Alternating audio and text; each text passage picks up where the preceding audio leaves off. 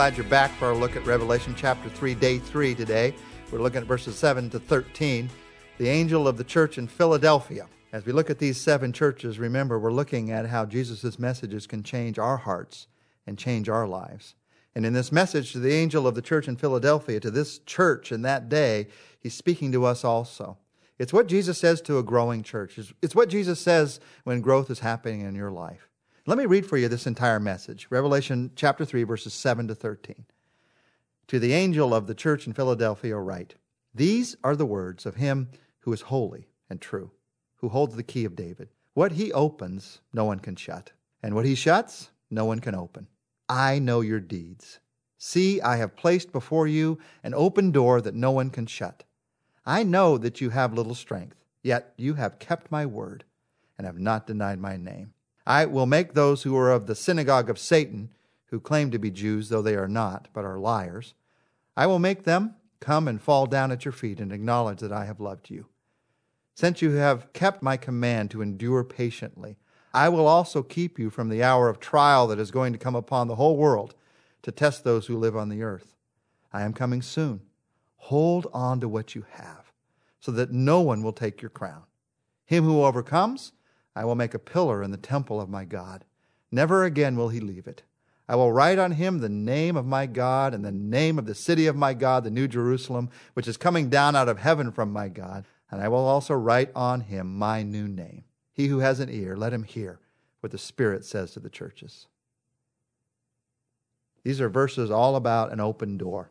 Philadelphia, it's a growing church. God is at work in this church, but it's also a struggling church. They're struggling with persecution. They're struggling with having little strength.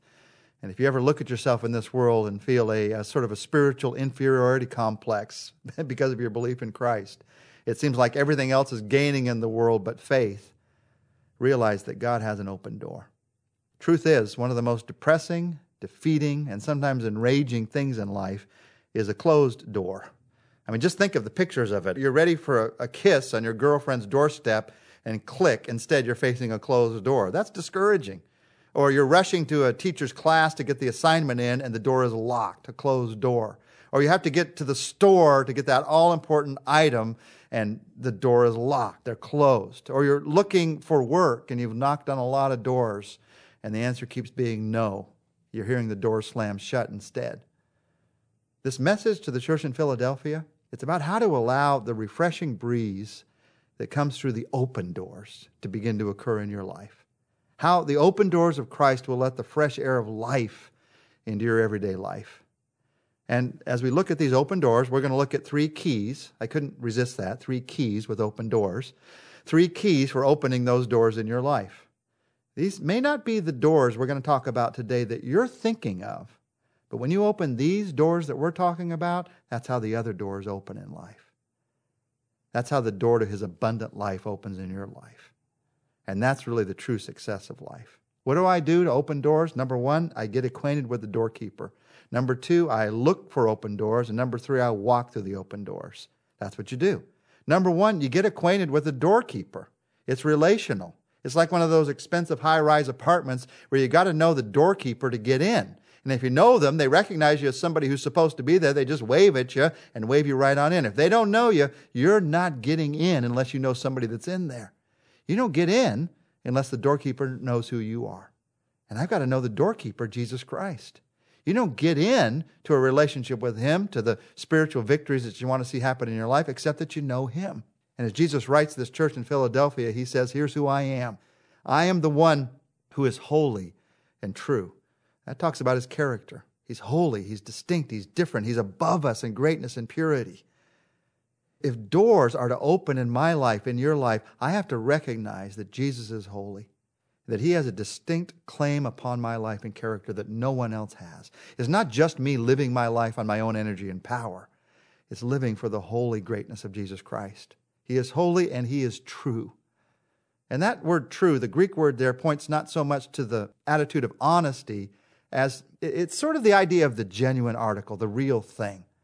Open doors begin to happen in my life when I recognize who Jesus really is in my daily life. I recognize his character. He's the one who's holy, the one who's true. I also recognize his authority. These verses say that he is the one who has the key of David. He is the one who opens and no one shuts it. And he shuts and no one opens it up. If you want to do some further study of this, you can look at Isaiah 22:22 to see where Jesus took this reference from, the key of David. David takes this familiar symbol of authority and he ties it to himself. David, the greatest of the Old Testament kings, the one who was promised an everlasting kingdom. Jesus says, I'm the one, David's descendant. I am the one, God in human flesh, who holds the key to that kingdom. And I'm the one who opens and no one shuts, and shuts and no one opens. He's the only one who has that set of keys. He is the chosen one to open up eternal life and abundant life in my everyday life. And Jesus says, you want to get acquainted with the doorkeeper? Remember, I'm the one who's coming soon. And that word soon throws us. It might throw you all the way through the book of Revelation. Remember, soon does not mean the next minute. Soon means at any moment. When Jesus says, I'm coming soon, and he waited 2,000 years, some people think, well, he didn't know what he was talking about. Well, of course he did.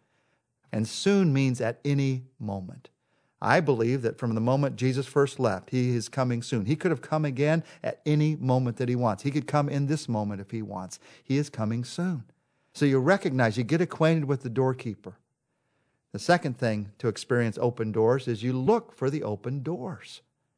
Many of us, we have a tendency to fix our eyes on the closed doors of life, to camp before them, and to use them as an excuse for not moving anywhere. I'm just going to sit here until that door opens. Possibly the reason that you feel that doors are always closed in your life is you're sitting in front of one closed door. And the need is to get up and look for the open doors. Now, why do I say that? Because in these verses, Jesus guarantees, the doorkeeper guarantees that certain doors are open to you. He holds the keys. As you walk through the scripture, you can actually see hundreds of doors that are open to you. The door of God's love, it's always open. Are you walking through it? The door of forgiveness, it's always open. Are you walking through it? The door of prayer, it's always open. Are you talking to God about whatever you're facing? The door of witnessing, of sharing your faith with somebody else and seeing a response, it's always open. Now, I mentioned that one because that's probably the door that he's referring to here in Philadelphia. This city, Philadelphia, was built strategically to be a Greek influence in Asia. And Jesus proclaims here that he's going to use that central location to open doors to their telling the good news. When other people speak of the closed door in their life, remember, that's an open door for you to talk about Jesus Christ. And the fact that he opens all kinds of doors in our lives that may not have to do with what I want to have happen, but they have to do with what I most need. If you're looking at the closed doors and you're focused only on the closed door, begin to look for the open door and begin with these things like God's love, God's forgiveness, talking to him in prayer. And as you focus on that, then you're getting your eyes above that one door to look for, where's the open door? Where does he want me to go? Who does he want me to talk to? Where does he want me to live? How does he want me to respond? Who does he want me to forgive? What's the open door in my life? And once you see it, you do the third thing. First, you get acquainted with the doorkeeper. Second, you look for the open doors. And third, you walk through the open doors. No matter how widely a door is open, you're not going to get anywhere unless you walk through it. And Jesus, as he talks to this church, says, you're that kind of people. You are walking through the open doors. And he talks to them in verse 8 and verse 9 about the kind of people that they are. And as he looks at their lives, he sees why they're able to walk through those doors.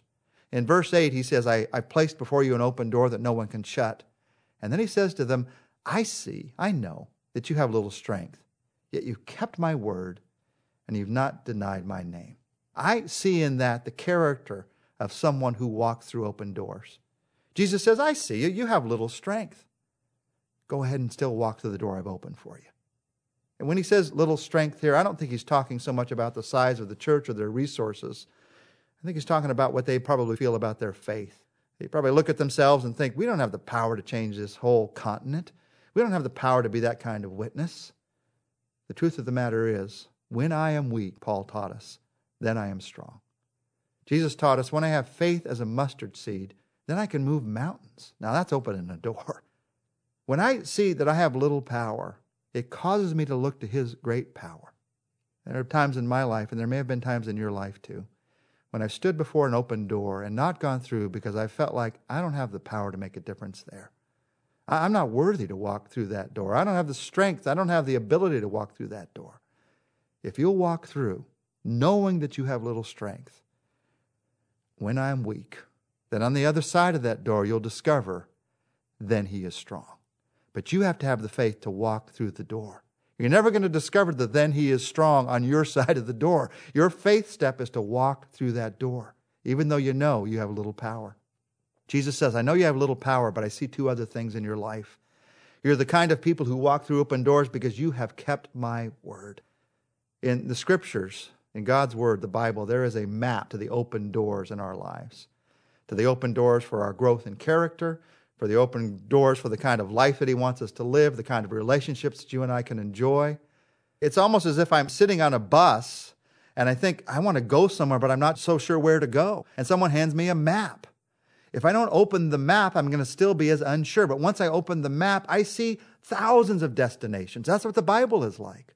Now, I know you may not know the exact door that you want to know right now. Who am I going to marry? Where should I live? What exact job should I have?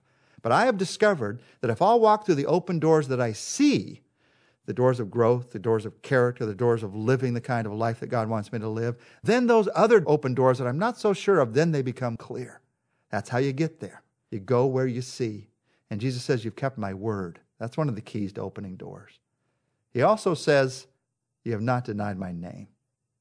They lived in a city that was a very cosmopolitan city. And they had all the pressure in the world, the kind of pressure you have, to try a different door, to live up to this temptation or to try this pleasure, to live for the name of Caesar and the worship of some foreign god.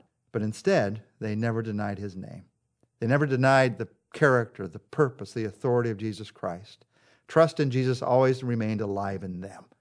When you're looking for open doors, trust in Christ is all important. More than simply pointing to the door or holding the key to the door. In John chapter 10, verse 9, Jesus says, I am the door. So I've got to trust him in order to go through the open doors that he has for me. This church, the church at Philadelphia, it was a great church which saw before it the open doors of life. But look at why. Jesus says that they were doing the simple things right. They were trusting. They were depending on the direction of God's word. They were living with a faith in their everyday lives, even though they saw the weakness in their lives. Start simple. I know life can get complicated. I certainly understand that. But if you want to walk through the open doors of faith, you got to start simple. Do the little things right, the simple things right. Trust in him. Depend on the direction of his word. Have faith even though you see the weakness in your own life. Let's trust in him in that kind of way right now. Jesus Christ, today is the day for us to walk through the open door of faith. So help us to trust you right now, to trust you for who you are and to trust you for how you're at work in our lives. And even though I don't understand sometimes, we don't understand sometimes, and we wish we did, instead of fighting against what we don't understand, instead of camping out in front of closed doors, help us to look right now for the open door, to see what it is in a relationship, to see what it is in the way that we relate to you, to see what it is in our growth, to see what it is that's the open door in our lives right now. And help us to determine to walk through that by your strength because of your love for us. Jesus, thank you for the open doors in our lives. And thank you that no one can shut them when you open them. In your name, amen.